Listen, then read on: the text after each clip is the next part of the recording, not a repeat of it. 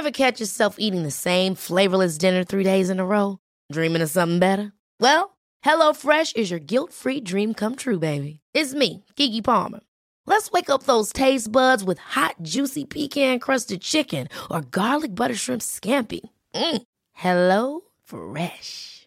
Stop dreaming of all the delicious possibilities and dig in at HelloFresh.com. Let's get this dinner party started. I'm Sandra, and I'm just the professional your small business was looking for. But you didn't hire me because you didn't use LinkedIn Jobs. LinkedIn has professionals you can't find anywhere else, including those who aren't actively looking for a new job, but might be open to the perfect role, like me.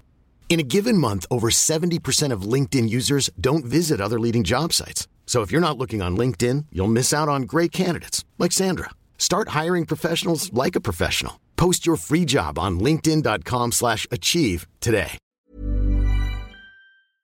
This is Little Atoms, a radio show about ideas and culture. With me, Neil Denny. This week, exploring 15,000 years of urban life and death with archaeologist Brenna Hassett and her new book, Built on Bones.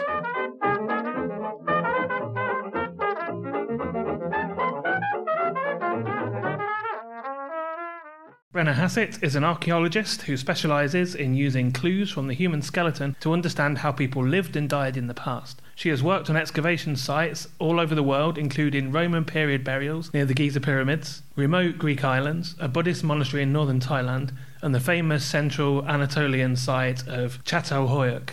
Brenna is one quarter of the Trailblazers project, an outreach, advocacy and academic effort to celebrate women's contributions to archaeology. And Brenna is the author of Built on Bones, 15,000 Years of Urban Life and Death, which we're going to be talking about today. Brenna, welcome to Little Atoms. Thank you. So tell me what the idea is behind Built on Bones. Well, the idea is basically that we are a very strange animal. We are a weird species who seems to have taken our evolution in our own hands. We've started building up our own ecological niche, and the one that we've built for ourselves most recently is cities.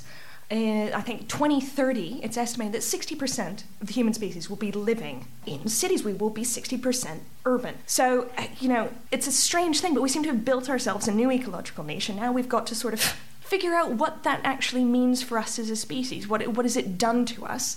And of course, my interest is dead people. That may not sound totally logical at sort of first glance, but I'm a bioarchaeologist. I actually specialize in dead people's teeth, which is a real thing that you can do.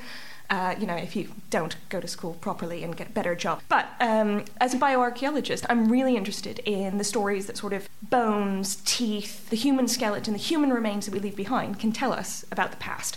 So the book is kind of a weird product of my ongoing obsession with dead people and some of the big questions about why are we like this? And teeth. Teeth are like trees in that they have rings that you can tell things They're from. amazing. Don't let anyone tell you differently. So a lot of people are not as fascinated by teeth as really they should be. Everyone should be so interested in teeth. And that's not just because I have a PhD in it. It is possibly just because I have a PhD in it.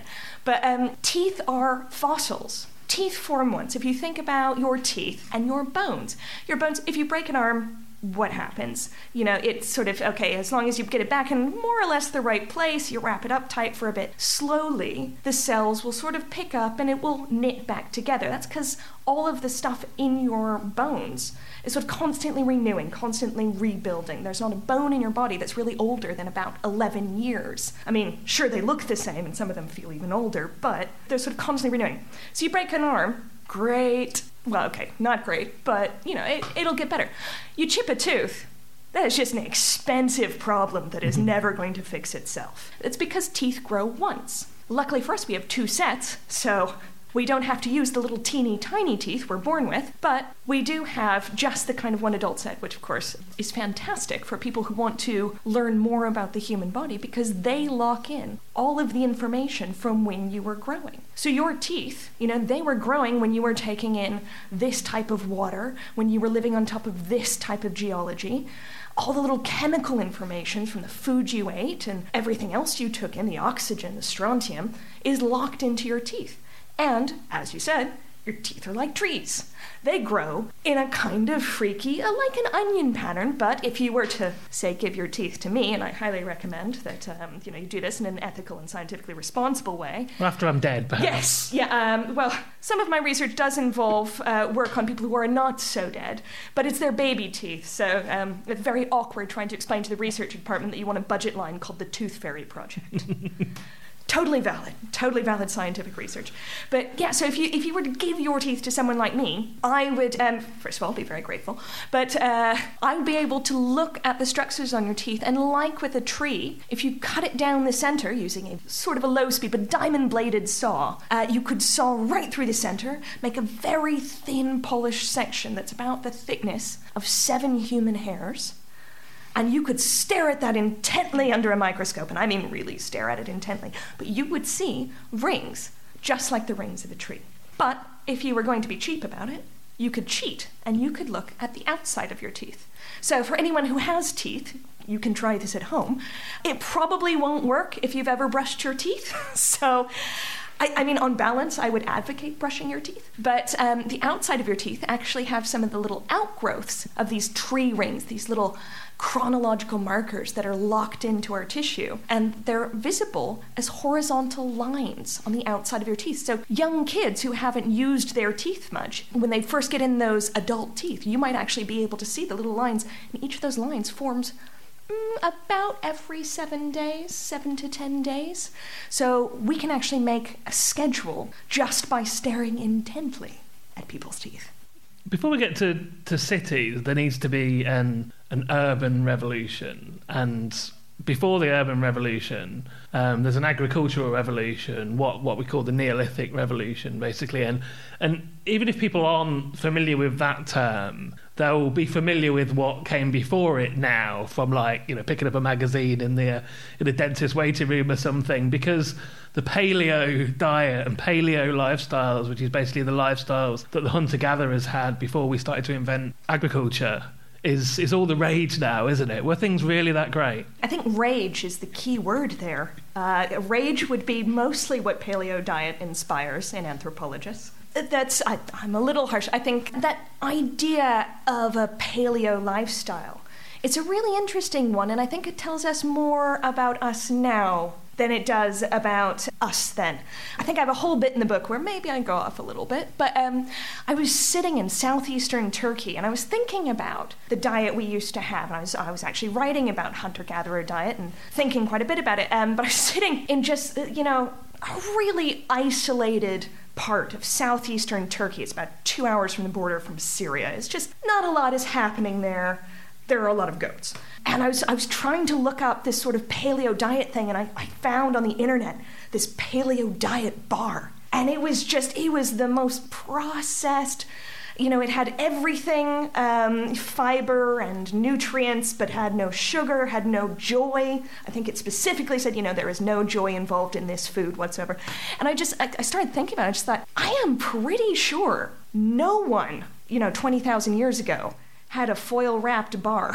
So just no archaeologists have come across the foil wrappers of our processing ancient plan. Well, I think the thing that, the paleo diet is an interesting concept, and there's nothing wrong with wanting to eat better. I mean, I think we all want to eat better and probably not ruin the world while we do it. That seems like a kind of reasonable thing to want. But I think a lot of people mistake paleo for really, really expensive food that's pretty raw, which is a different concept. Mm-hmm. So if you were going to eat real paleo, I really hope you like porcupine. How do you feel about eating the stomach contents of a reindeer? These are paleo foods. Ground up acorns, anyone? I mean, these are actual paleo foods. And, the whole thing is, we have spent millions of years as little life forms trying very, very hard not to starve to death. We will eat anything. That is the great thing about humans. That's one of our best features. We would put that on our online dating profile. We'll eat anything. We are omnivorous, and my phrase is we're omnivorous and we're clever with it. We come up with new ways to feed ourselves, and if that means eating a reindeer tummy, it means eating a reindeer tummy. So what I think a lot of people might not realize is that when we study hunter-gatherers today, no one is in a pristine condition. There's no such thing as a sort of pre-modern lifestyle. It turns out hunter-gatherers today are not figments of anyone's imagination. They're perfectly real people, thank you, and they don't exist totally outside their modern conditions. So a lot of the hunter-gatherers that are still practicing that lifestyle are actually on the margins of where it's easy to make a living as a human. If you wanted to be a hunter-gatherer in some really prime real estate, too bad. A big urban state kicked you off, thousands and thousands of years ago. So a lot of what we sort of think of as a hunter-gatherer, like something like endurance running to hunt, which is a very impressive thing where you just outrun an animal. We may not have needed to do that in circumstances where there was more food around. So a lot of what we kind of think of as that paleo is really just a sort of, I think it says more about what we would like us to be. Also, it never mentions the honey. There's a great study about the Hadza in Africa who are living a fairly traditional hunter-gatherer lifestyle and probably one of the best studied groups. And there's a great piece of research that shows they get about 15% of their calories from honey, which I totally approve of. I think, if you're gonna have a limited range in your diet and some of it's going to be something awkward like, small mammals, then hey, yeah, let's bump the honey content. I'm Greg Jenner, you're listening to Resonance FM, and this is Little Atoms, a radio show about ideas and culture. It's certainly true that, if not a worse diet, when we began agriculture, we had a narrower diet. Possibly. I think a lot of what we know about diet is, again, us kind of reflecting on the past through the lens of the present. So it might be, and in a lot of places where you have farming, or a kind of farming, you have a lot of reliance on wild or gathered foods kind of alongside stuff that's going to bump up your nutritional content. For me, I always worry that the point where you start narrowing your food options is the point where you're constrained by other things, like how many other people are around you and have already eaten the fun stuff, and how close you are, how much access you have to the actual sort of means of production. So if you're living in a city, it could be a lot harder to go out into the forest and gather up some supplies when times are hard. There's certainly a lot of evidence from even recent times that, in times of famine, people in the cities, they go out into the countryside because a city is not necessarily going to give you the broad spectrum. But there is a lot to be said. People have certainly argued that agricultural diet gives you a lot of calories, yummy, yummy carbs, but it doesn't necessarily give you the variety. I would think that now we have better scientific techniques for uncovering ancient plants. We've got very good at finding things like phytoliths. It's archaeobotany is now a sort of very cool sort of scientific archaeology where you go and you take the tiniest little sample out of some, 10,000-year-old trash pit. And instead of just sort of going around and going, okay, well, I can see 10 cow bones and 3 sheep bones, and that looks like a grassy seed head, you actually go in for the little sort of hard structures of plants that can survive. And you start seeing that there are other types of plants in the archaeological record.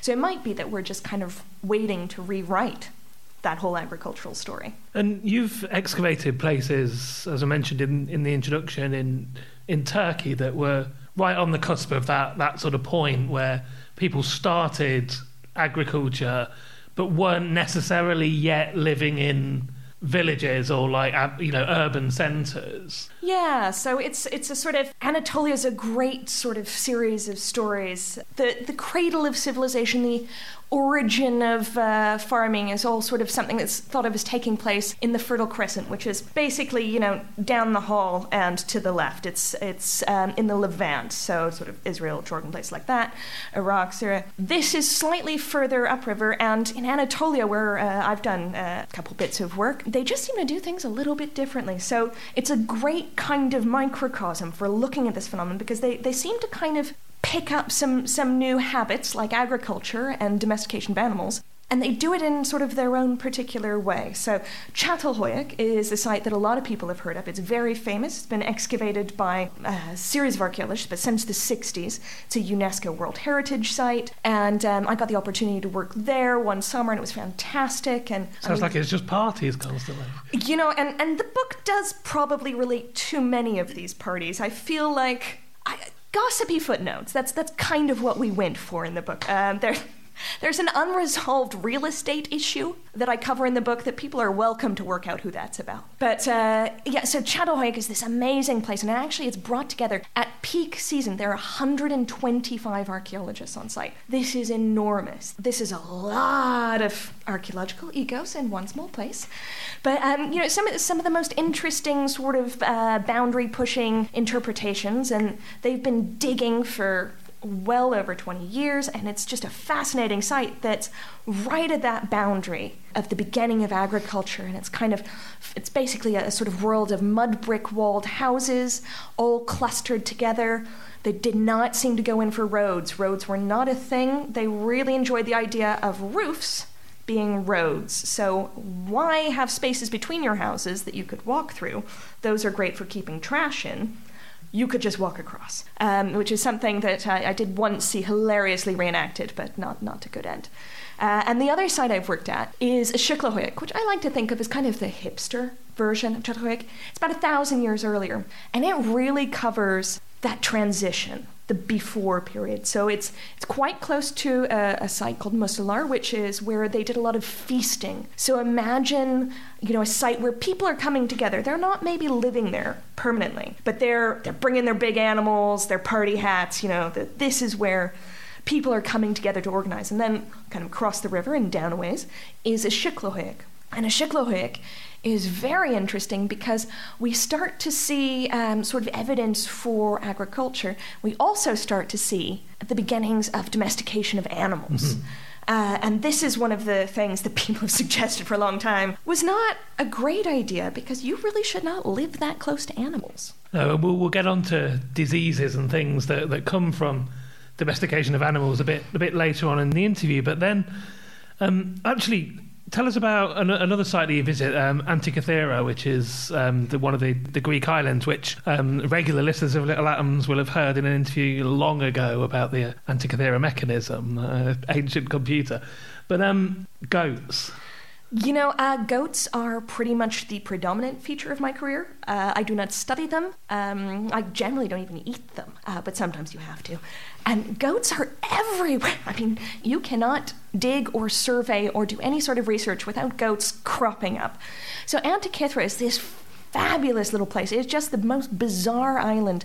It sits on the Straits of Kythera. The Straits of Kythera are a terrible place to put a boat through because it is rocky and windy and very difficult, but it is a great place to get your shipping from the east to the west, so coming from the Levant and all the goods of the sort of Orient, and moving them to the capitals of the west, especially the big trading empires like Venice and Rome. And it's also, so it turns out, Antikythera, being a tiny, tiny rock stuck up in the middle of the sea, is a great place to put a pirate fort. It's also a good place, apparently, to leave some goats. So there's an argument that this island, which, by the way, the population is now something about 42 individuals, they got, I think the electricity came in 86 and roads in 85 or vice versa. And for a long time, they only had a mile of roads. It was unclear what the road was specifically for. But they did get a road, so there is that. So this island is this tiny little rock in the middle of the sea, and it is just dominated by goats. So you've got about 42 people, and the ratio of goats to humans is like 350 to 1. At one point, there were, thousands of goats roaming these islands. And because our work there was actually to go over the surface of the island and kind of stare blankly at the ground, which is something that archaeologists do and consider valid, you walk in a very straight line under very, very hot Mediterranean sun with limited resources in tins. It helps, it turns out, if you take the labels off of the tins, because then nobody knows which tin is the good tin and people fight less in the morning. But so you set off in these straight lines and you walk very seriously, and what you're doing is surveying and looking at the ground to see what kind of pottery and other finds are there to sort of map out how people have lived, which was the real point. But what we found was mostly goats, and there are goats on the ridgeline watching you. There are goats coming out of the abandoned village doing creepy goat things. I mean, there are goats everywhere. But goats are one of the things that I've had to think about a lot. And the reason they end up in this book about cities, because Antikythera is about as far from a city as you could get, is that they're actually kind of, they're part of a human story of sort of domestication and then non-domestication. So what we think of when we think of sort of taking in animals and this whole revolutionary idea, they call it the secondary products revolution once we learn how to make cheese and, coats out of them. So it's another one of those revolutions to add. But basically that these goats, our Antikythera goats, are once domesticated goats.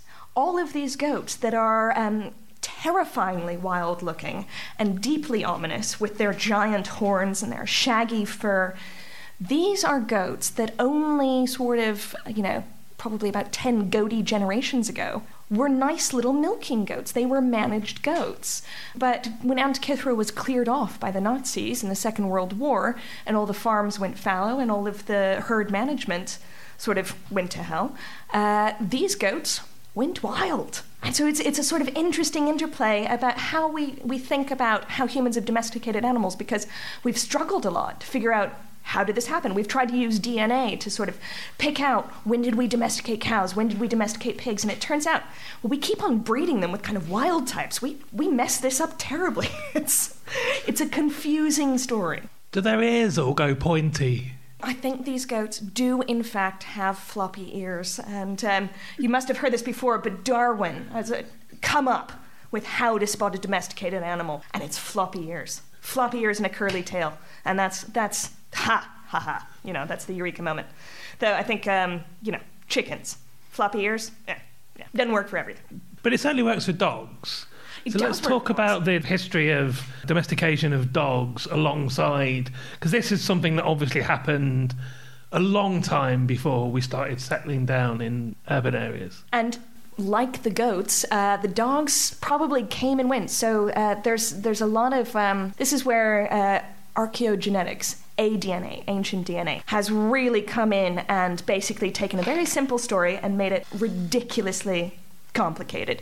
So we thought, okay, dogs, they show up, they're domesticated, they seem to look different. So I've got a diagram in the book, which I'm very impressed by. I did not draw it. That was someone with actual skill.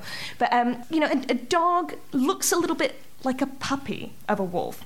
They haven't got quite the same sort of heavy, ferocious skulls that, an actual wolf does. So they've been sort of bred into a slightly different shape. So archaeologists can use those skull shapes to pick out which ones are likely to have been domesticated and sort of dog-like versus certainly that one with the big underbite in the book doesn't look particularly. Oh yeah, no, our poor scary bulldog friend. Well, it's probably scary if you met him in a dark alley. But he drool on you a bit. That's he's come some way from his wild wolf ancestors. But we don't know which wild wolf ancestors any of our dogs had.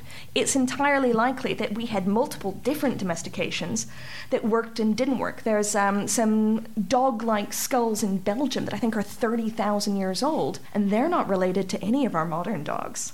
So whatever lineage they were part of never even interacted with the lineage that our sort of modern dogs are from. So there's probably multiple different dog domestication incidents because, who wouldn't want a puppy? Hey, I'm Ryan Reynolds. Recently, I asked Mint Mobile's legal team if big wireless companies are allowed to raise prices due to inflation. They said yes. And then when I asked if raising prices technically violates those onerous 2-year contracts, they said, "What the f*** are you talking about, you insane Hollywood ass?"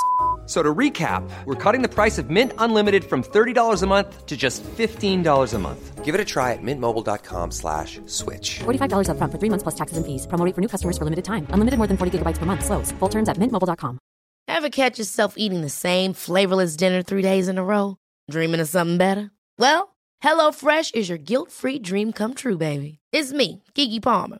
Let's wake up those taste buds with hot, juicy pecan-crusted chicken or garlic butter shrimp scampi. Hello Fresh. Stop dreaming of all the delicious possibilities and dig in at HelloFresh.com. Let's get this dinner party started. Millions of people have lost weight with personalized plans from Noom. Like Evan, who can't stand salads and still lost 50 pounds. Salads generally for most people are the easy button, right? For me, that wasn't an option. I never really was a salad guy. That's just not who I am. But Noom worked for me. Get your personalized plan today at Noom.com. Real Noom user compensated to provide their story. In 4 weeks, the typical Noom user can expect to lose 1 to 2 pounds per week. Individual results may vary.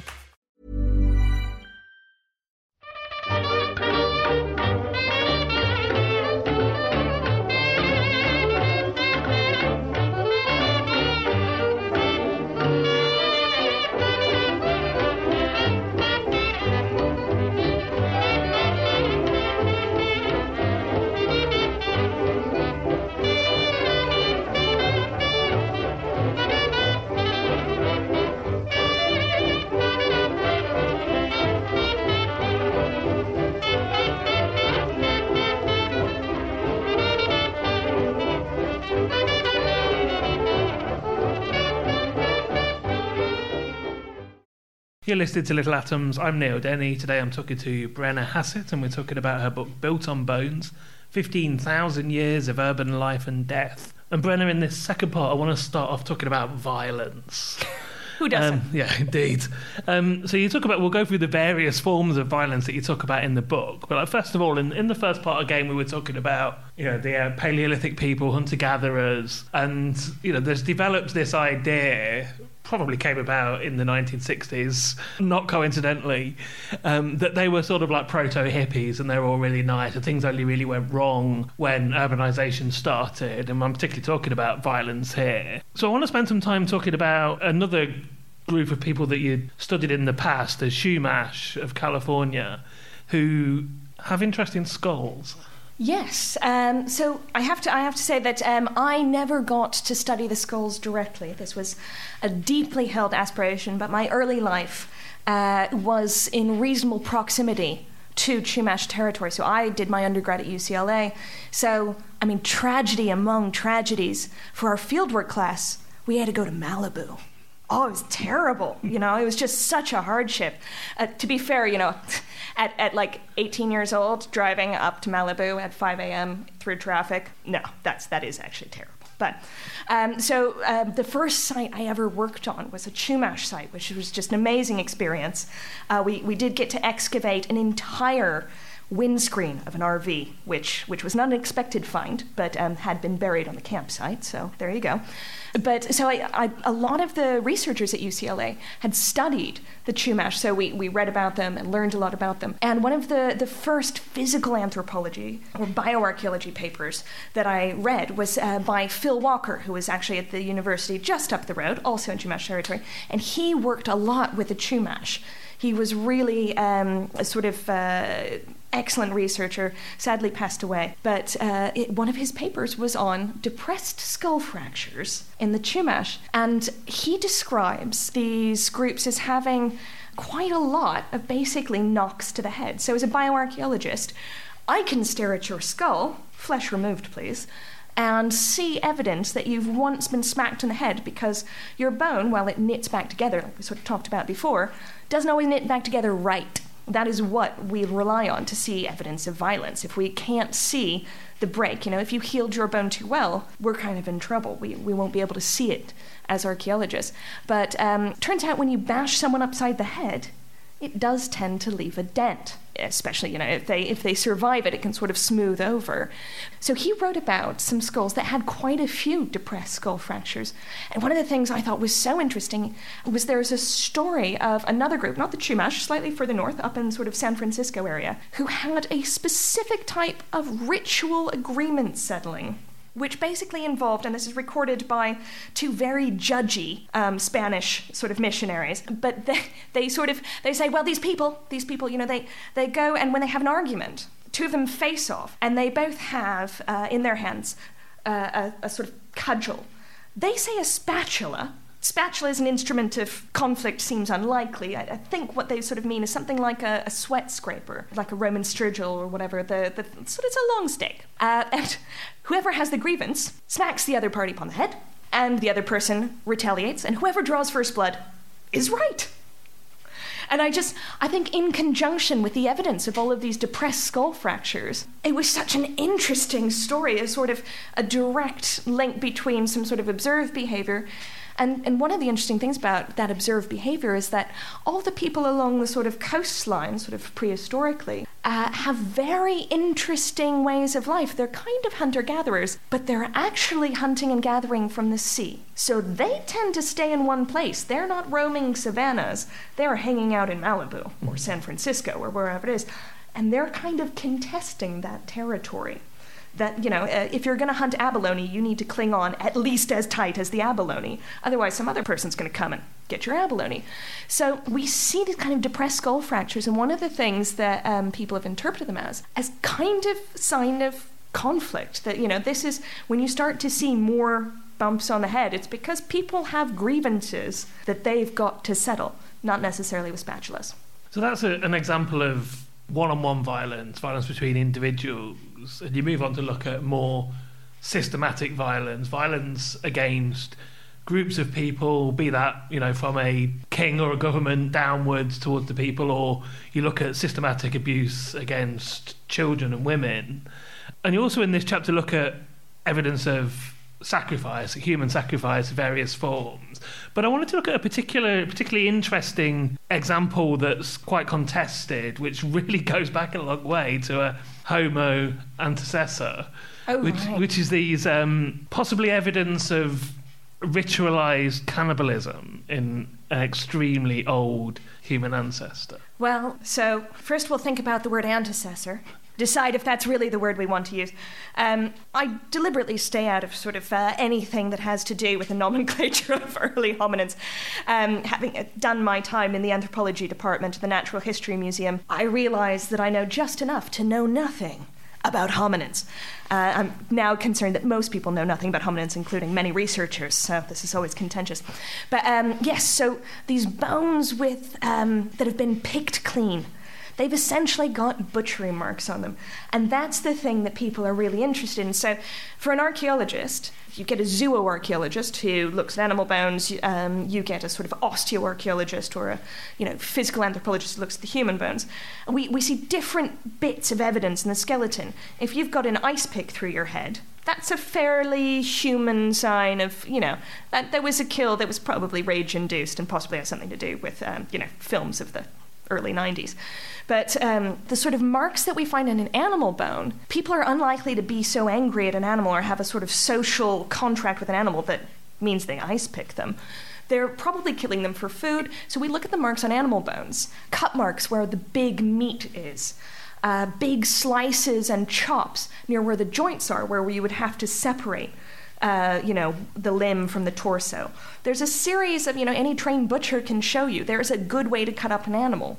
And in most past human societies, people would have been doing this for themselves and would probably know the best way. So there are certain types of cut marks that tell us this is being consumed for food. The other thing that we can also see is smashed up bones for people who are into the sort of new trend for bone marrow soup and things like this.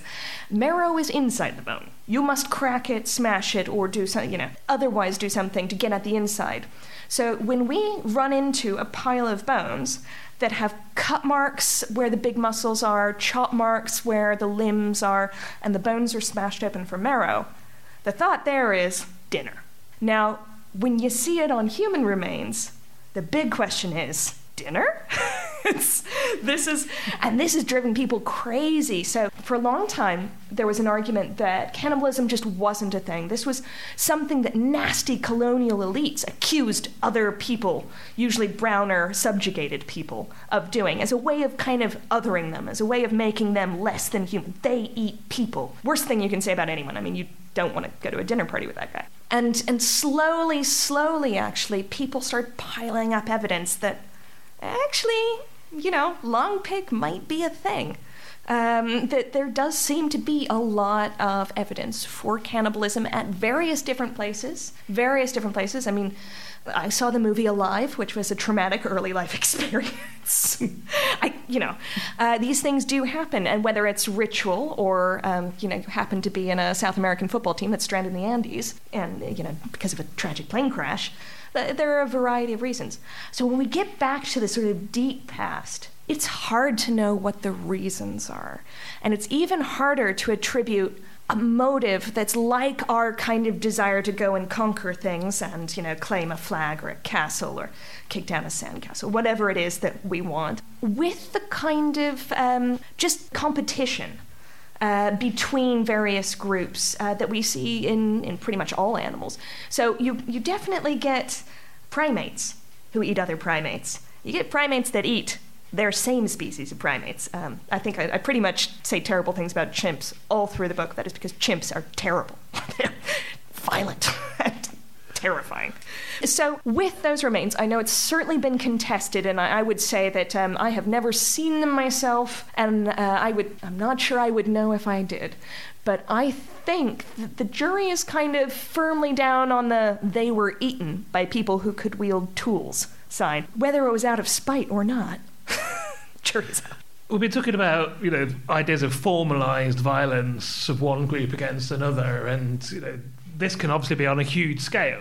Clearly, the Holocaust is a form of organised violence of one group against another, or what happened in Rwanda was clearly organised, but at the same time was mainly carried out by thousands and thousands and thousands of people with essentially farming equipment, machetes and things. So I want to talk about war.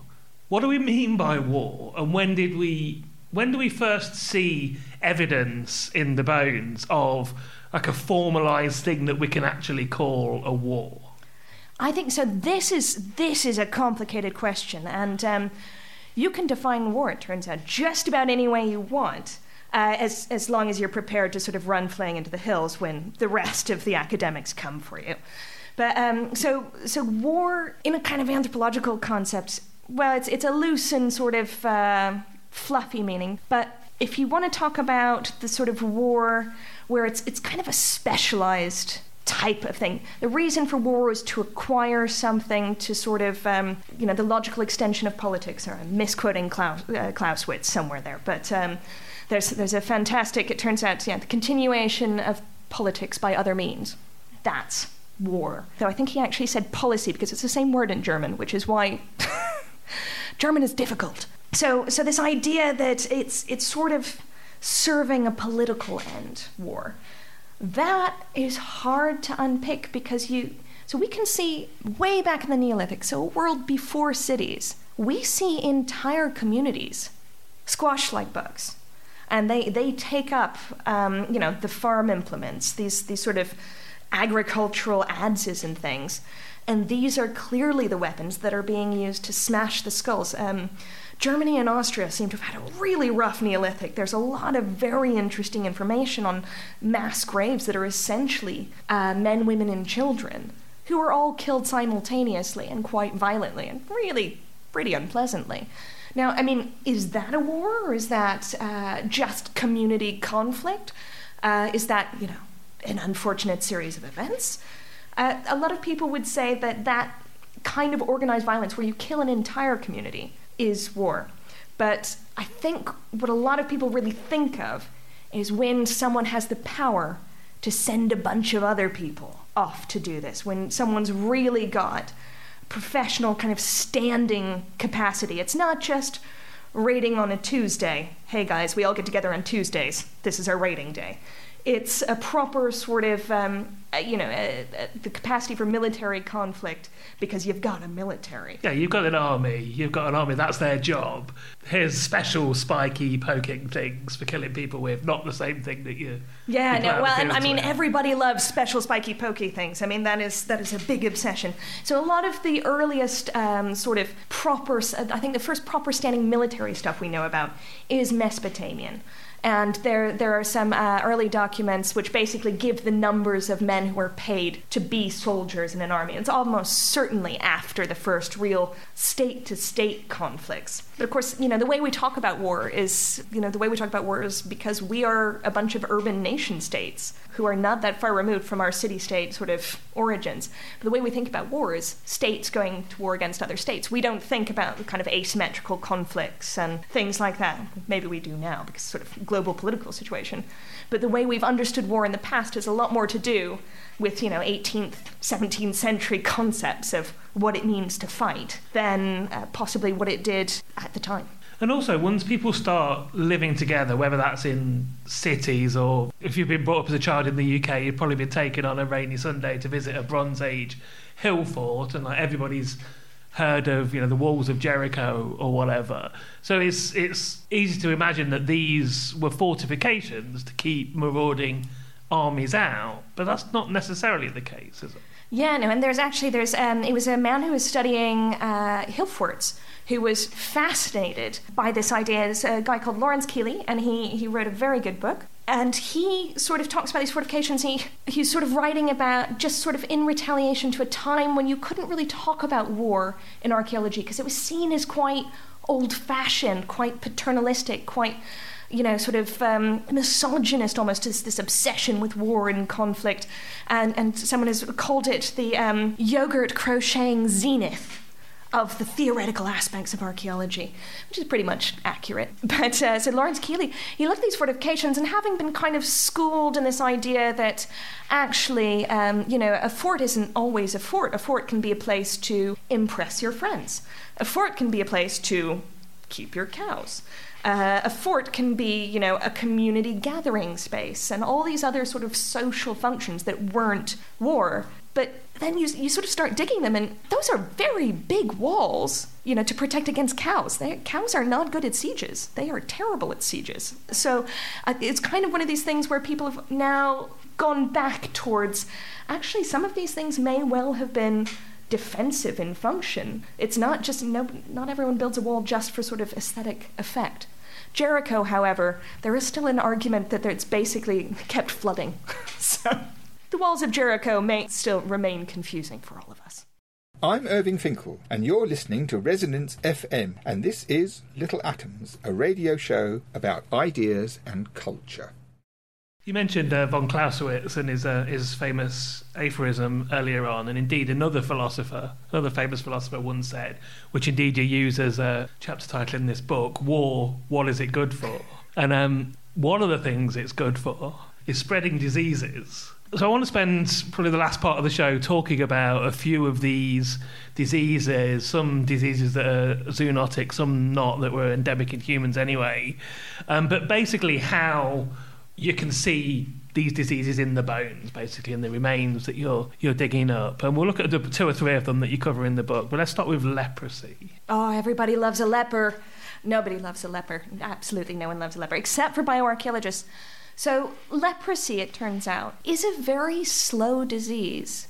One of the problems with the bioarchaeology of disease is that if it kills you quick, it's not going to change your bones. It takes a lot of time. It takes a really long-standing infection to have an effect on your bones. We talked about that kind of slow renewal of, each individual little cell sort of in the same action that knits your bones back together is the same action that responds to infection and changes the shape of your bones so that we can see it. Leprosy, kindly, does affect the bone. So it's a subject of considerable fascination.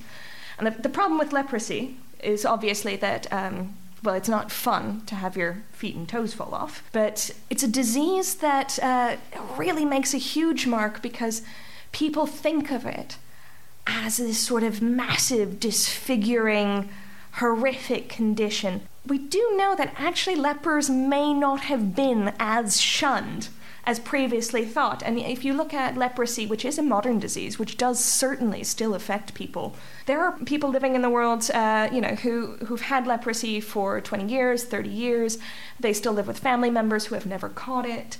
It's actually hard to get leprosy. I think there was tragically underappreciated episode wherein Che Guevara went and volunteered at a leprosy hospital briefly. That didn't directly contribute to his demise. But so leprosy is something that we can see through a series of characteristic changes in the bone. And these changes in the bone actually happen not necessarily because of the direct infection of the leprosy bacteria into the bone, but because the leprosy kills off your nerves. When you start to lose your peripheral nervous system, you start to lose feeling. One of the places you lose feeling is in the periphery, i.e. your feet. Your feet are then liable to sort of stumble over things, to sort of not step properly, to get cuts, to get scratches. And when they get cuts and scratches and there's sort of no nerve connection left, that's when you get trouble. You get secondary infections. So the sort of rotting appendages that we so love in our televisual sort of representation of the leper are actually kind of not leprosy's fault. Okay, they're leprosy's fault. They are totally leprosy's fault. But they are the result of secondary infections most of the time. Well, let's talk then about perhaps a disease or a group of diseases. I'm going to say plague, which doesn't really mean anything.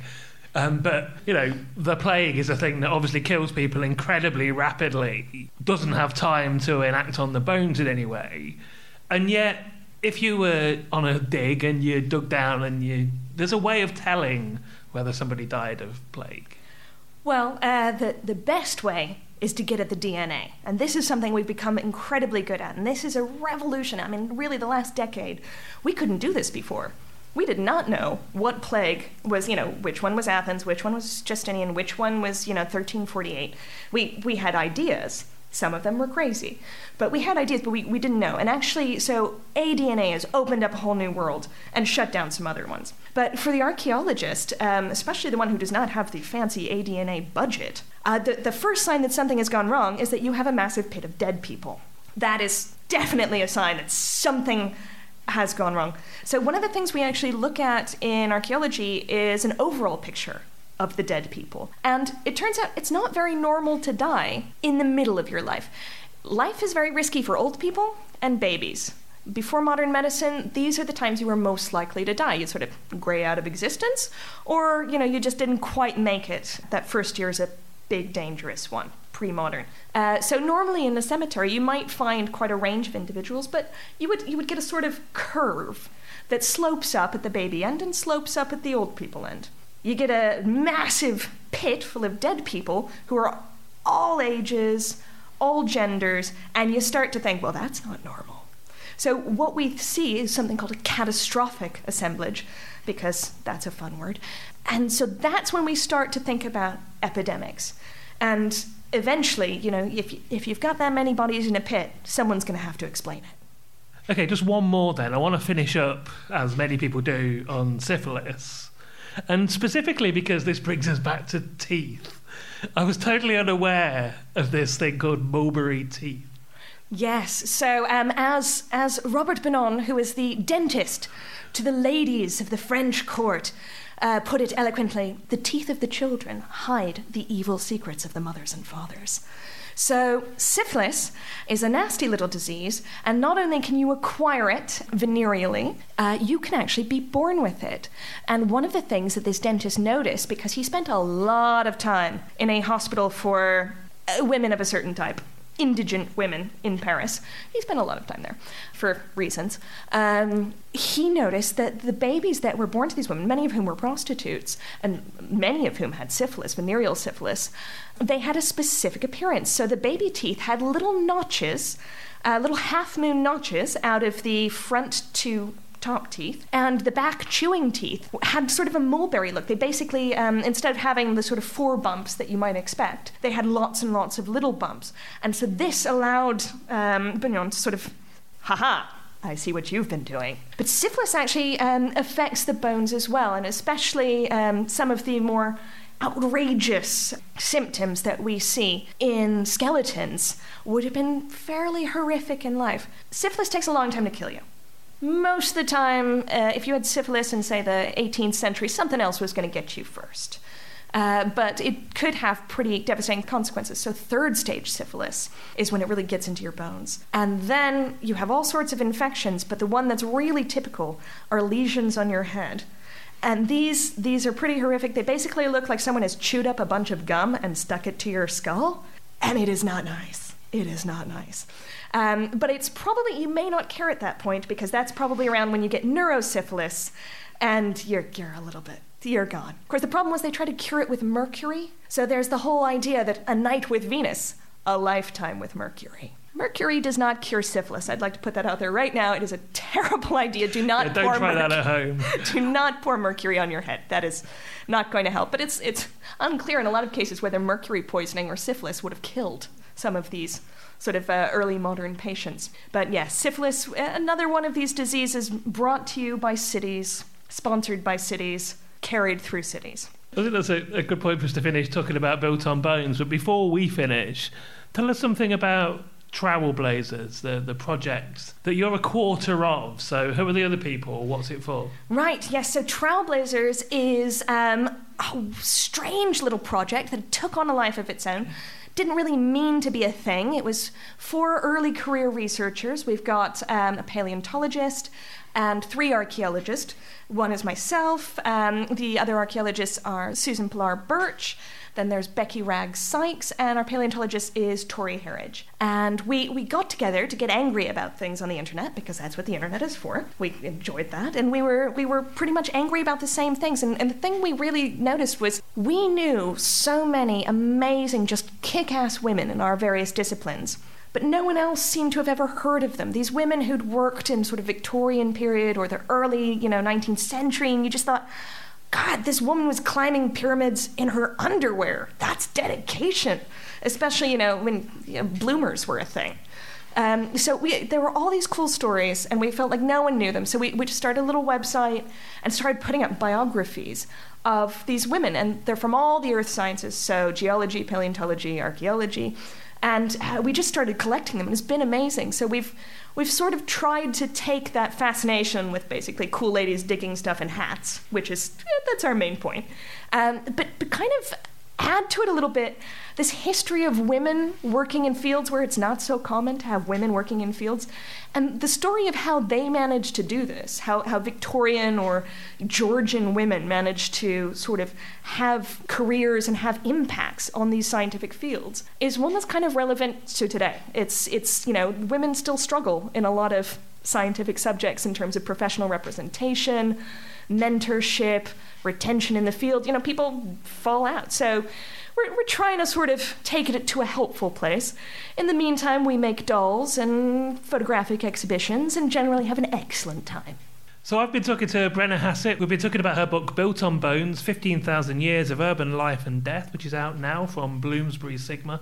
Brenna, thank you very much for coming in and telling me about it. Thanks so much for having me. You've been listening to Little Atoms, a radio show about ideas and culture. This episode of Little Atoms was produced and presented by Neil Denny and was broadcast on Resonance 104.4 FM. You can find the Little Atoms podcast on iTunes, and you can follow the show on Twitter @Little Atoms. If you'd like to donate a little money to support the show, you can do so at littleatoms.com. Thanks for listening.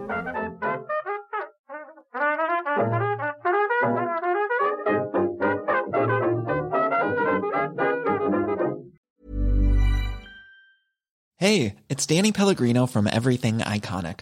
Ready to upgrade your style game without blowing your budget? Check out Quince. They've got all the good stuff, shirts and polos, activewear, and fine leather goods, all at 50 to 80% less than other high-end brands. And the best part? They're all about safe, ethical, and responsible manufacturing. Get that luxury vibe without the luxury price tag. Hit up quince.com/upgrade for free shipping and 365-day returns on your next order. That's quince.com/upgrade. Ever catch yourself eating the same flavorless dinner 3 days in a row? Dreaming of something better? Well, HelloFresh is your guilt-free dream come true, baby. It's me, Keke Palmer. Let's wake up those taste buds with hot, juicy pecan-crusted chicken or garlic butter shrimp scampi. Hello Fresh. Stop dreaming of all the delicious possibilities and dig in at HelloFresh.com. Let's get this dinner party started.